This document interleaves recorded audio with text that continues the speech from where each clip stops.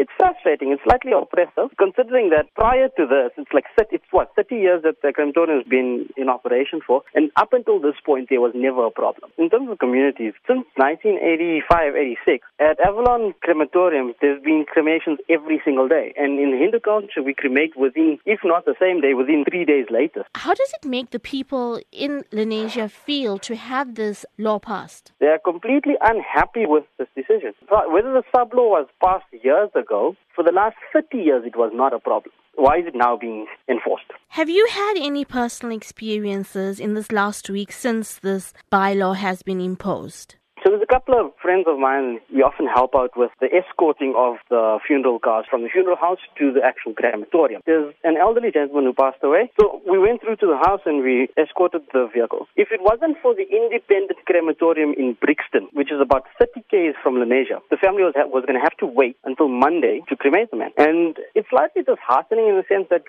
council is putting the families through this amount of distress, considering that the people are already emotionally in distress, considering that they've lost a family member, they're now in a mourning process, and you're making this even more, the council is making this even more difficult for them. Because as a member of the community, I feel that it's grossly oppressive in terms of the inconvenience that the families are being put through.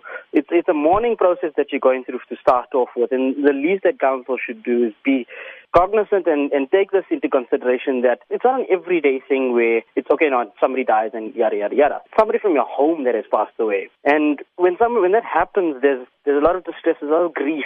It's a very ugly thing to do to the community as a whole.